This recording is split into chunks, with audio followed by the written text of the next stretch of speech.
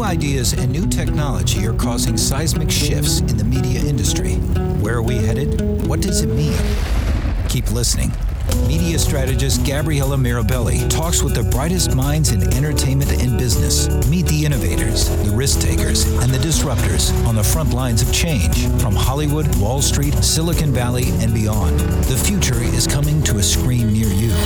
Are you ready? This is the Up Next podcast with Gabriella Mirabelli. Welcome to Up Next. I'm your host, Gabriella Mirabelli. My guest today is Sandy Cheng. Sandy's a producer, actor, writer, podcaster, and all-around storyteller who strives to champion marginalized voices. She strongly believes that art is meant to challenge the status quo. Thank you so much for joining us today. Thank you for having me. Brands want to connect with young audiences, and authenticity is critical. User-generated content is powerful, and young creators are savvy about the power of their voice and the value of their contribution. And all of these things come together in a swirl that can be challenging for a brand to navigate, let alone harness.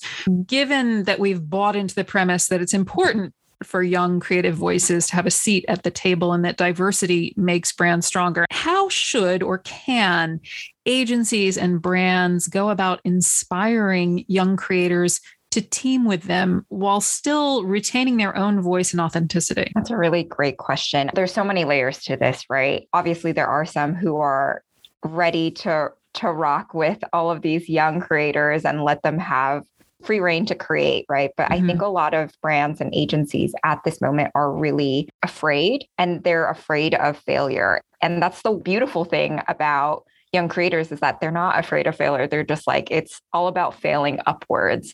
And I think that's what a lot of brands and agencies should start to get comfortable with, failing upwards and not being afraid to take those risks, which sounds like a lot of the cliche things that you hear about social media anyway. But for some reason, every time a new generation of creators come up, this becomes the conversation again of don't be afraid to fail, take risks. I hate to be this sort of negative Nelly, but brands can really make mistakes. Juneteenth stuff, they can get it right. Okay. So yes, horrible.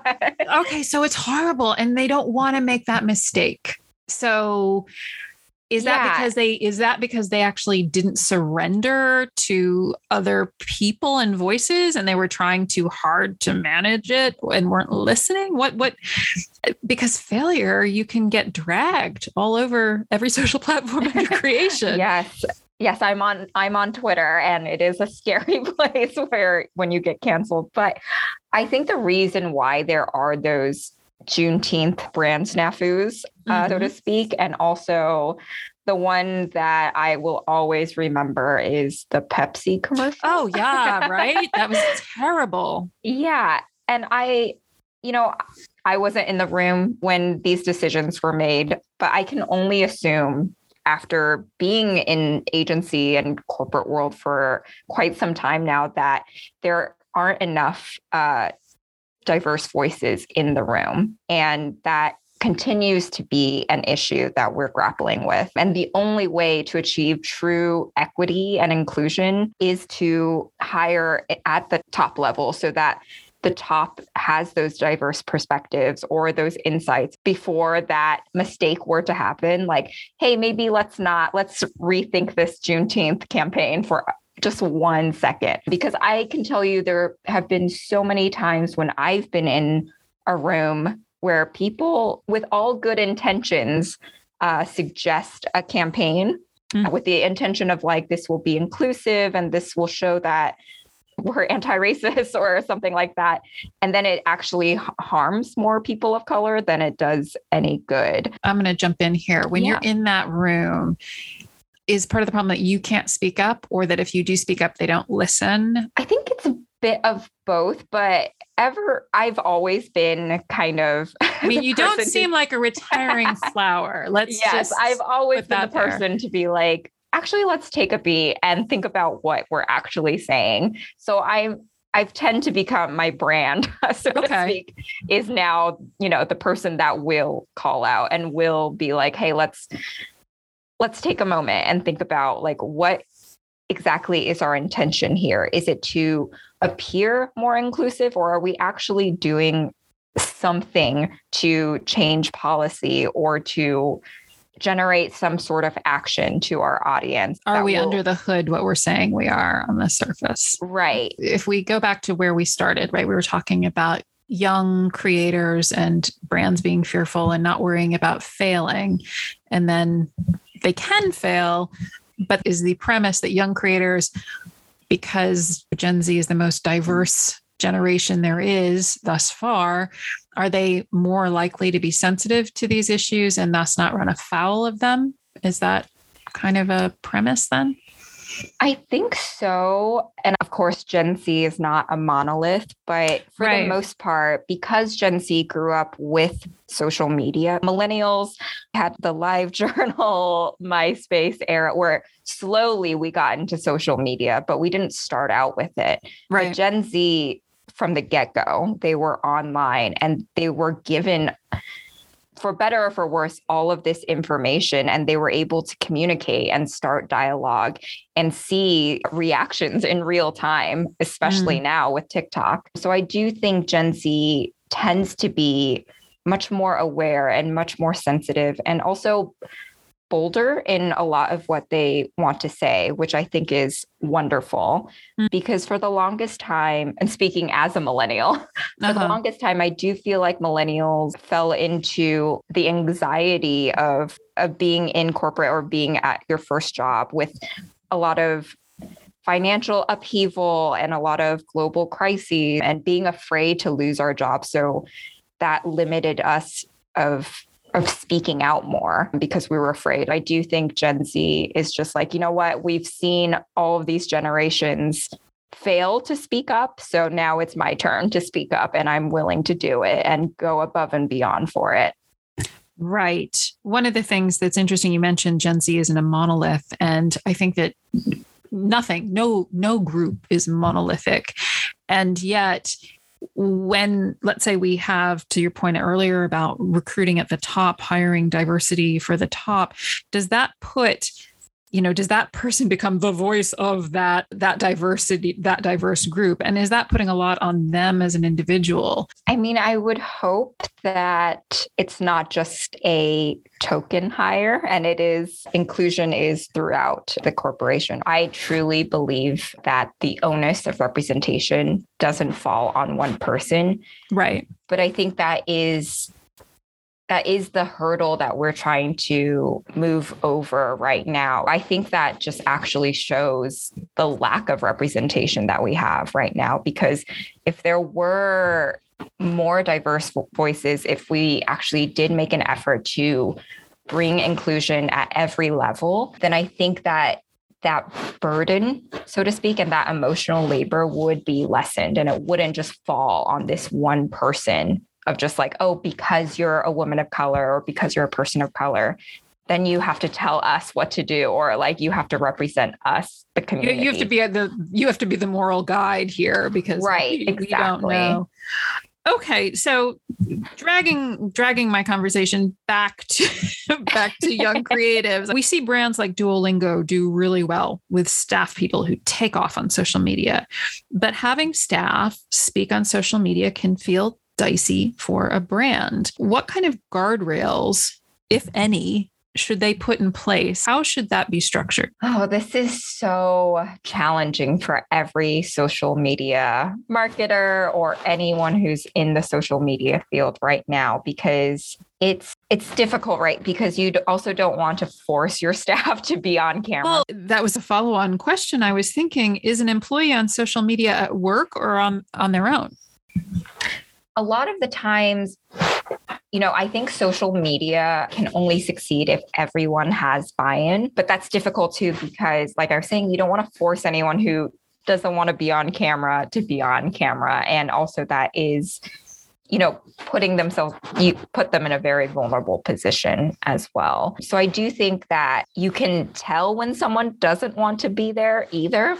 So it's important to build a social team that is very enthusiastic and truly believes in the creator process and isn't afraid of failure and just has fun with it, because only then can your authentic voice really come through and shine through.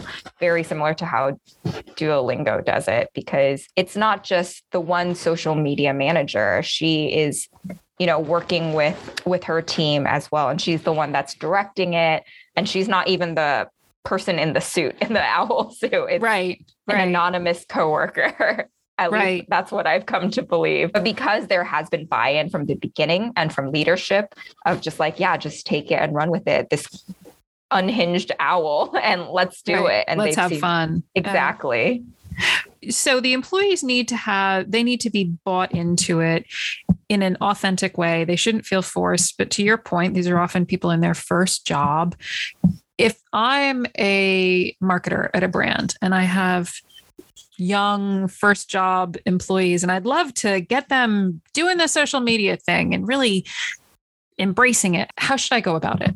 How should I give them the opportunity to back out in a way that they believe it, but also make it clear that as long as they understand the brand voice, go forth? And how should that partnership between me as the company and the manager, how does that develop? Well, I can't speak for everyone. So if anyone from Harvard Business Review or something is listening to this isn't science or anything. But I have learned so much from bad managers throughout my career. And now my managerial style is of all the things of like, what, I wish when I was 21, someone said this to me instead of this. What are some of those nuggets? What are some of those things? I think a lot of it honestly has to do with empathy. There was just more, pick yourself up by your bootstraps type of mentality. And this is just the hard work you have to suffer through or endure. And that was the messaging of at least my career trajectory. And I felt like I'm just starting out. I wish I had more support, and I wish I could have more one-on-ones rather than like once a month one-on-ones. So now I make an effort to do one-on-ones with everyone I manage, no matter where they are in their career, and just take stock of what are your short-term goals, what are your long-term goals, and what are your personal goals? Because while we always talk about work-life balance, unfortunately, work takes up so much of our lives that inevitably something in your personal life will bleed through into work. That's just human. And I find that when people are underperforming or, there's just like, hey, like, I feel like you're not understanding the assignment, or I just feel like there's some misalignment, more often than not, it's because of something going on personally. And I'm not saying to trauma dump to your manager or anything like that. But as a manager, I do make an effort to listen and be empathetic and be supportive and be like, hey, if this is going on in your personal life, what could I do to take it off your plate? Or what could I do to support you and in any capacity? And that's something that I wish that my previous managers, when I was starting out, had me do, instead of, I will always remember not naming anyone or any brand, that I had a manager that would be so upset at me and my team that they would pull us into a glass conference room and publicly shame us and be like, and do a working session if they were unhappy with something that we had done. And I really don't believe in that mentality. Shame is a very powerful and destructive force. One of the things people talk about social media, they talk about young creators. We talked about bringing diversity of opinions, that this is a very diverse, although not monolithic, generation. But, if people are lucky, they're going to age. Aging might stink, but it beats the alternative, right? So bottom line, people get older. Do people age out of being relevant? I don't think so. I think that's like almost, I don't know how deep we want to get into it. I almost think that's part of the patriarchy of like, oh, well, once you turn 30, as a woman, for example, once you turn 30, you've basically expired as a human being. And I think that's true with like, quote unquote, aging out of relevance. I strongly believe in lifelong learning. Carol Dweck has some great studies and research on it. And I'm a proponent of that as well. I think you can always learn and you can always grow and adapt to what's happening currently. It's up to you and your choice if you want to continue learning about what's going on and what is culturally relevant, or how has society changed through the years and how has technology changed through the years. It's completely up to you, because right now we live in a time where all the information is literally at your fingertips. Mm. Well, if I'm a millennial who's 39, I'm right on the cusp of, dumping out of any demographic which anybody wants to pay attention to. In order to protect my ability to stay relevant, is it that I need to dive in and know the memes and manners of Gen Z? Because I kind of think that always is very cringy. Is there a way that to be authentic in your age and have it work? Yeah, definitely. I mean, I know that there is like so much new Gen Z lingo, and if I were to say it out loud, I would be laughed at immediately. I mean, and that's almost the point of it, isn't it? Yeah, I definitely feel like you can be authentic to your age and also understand, hey, this is where the conversation is going, or, this is what this means, but you don't have to, adapt it to your daily vocabulary to try to be like that Steve Buscemi meme, like, how do you do, fellow youths? Right.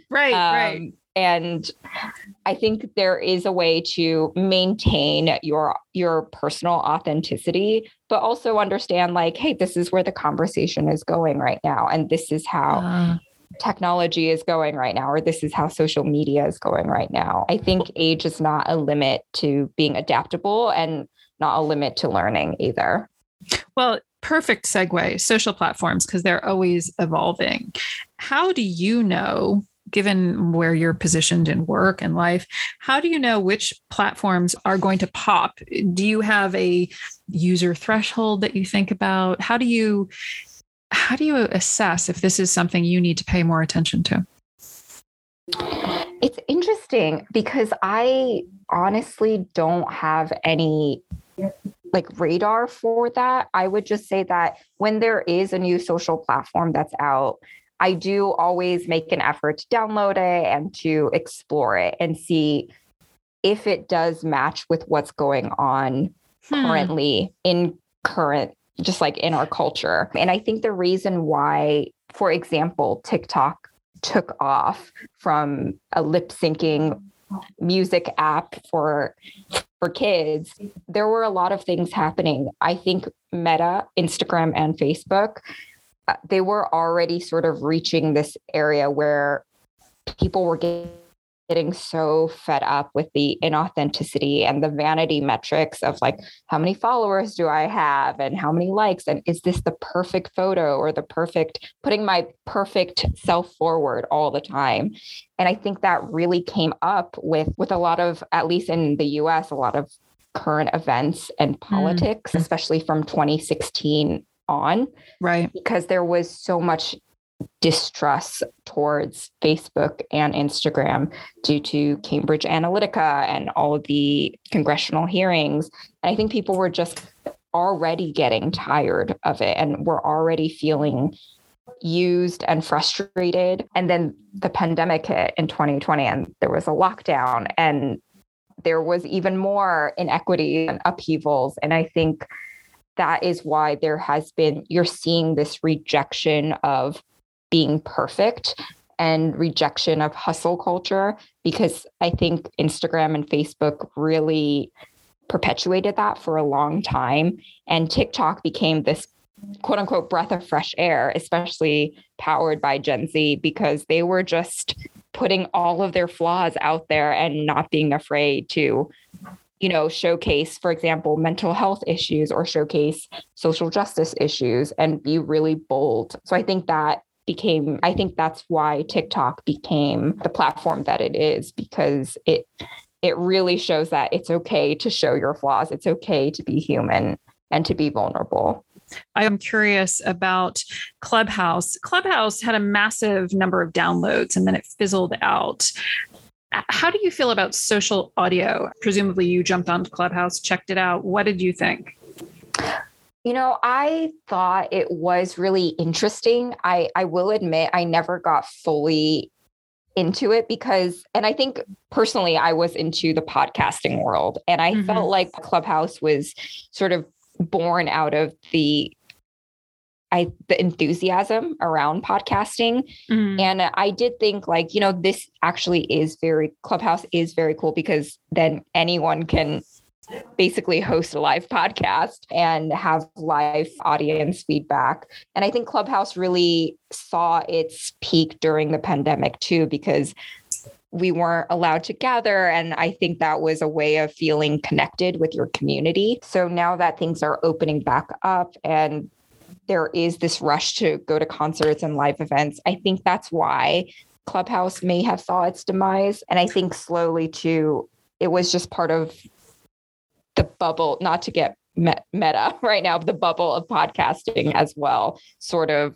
popped. And I think more and more people are just like, I want to just go out into the world. And I think that's why there's been that shift away from audio, because it is a very solitary and individual activity.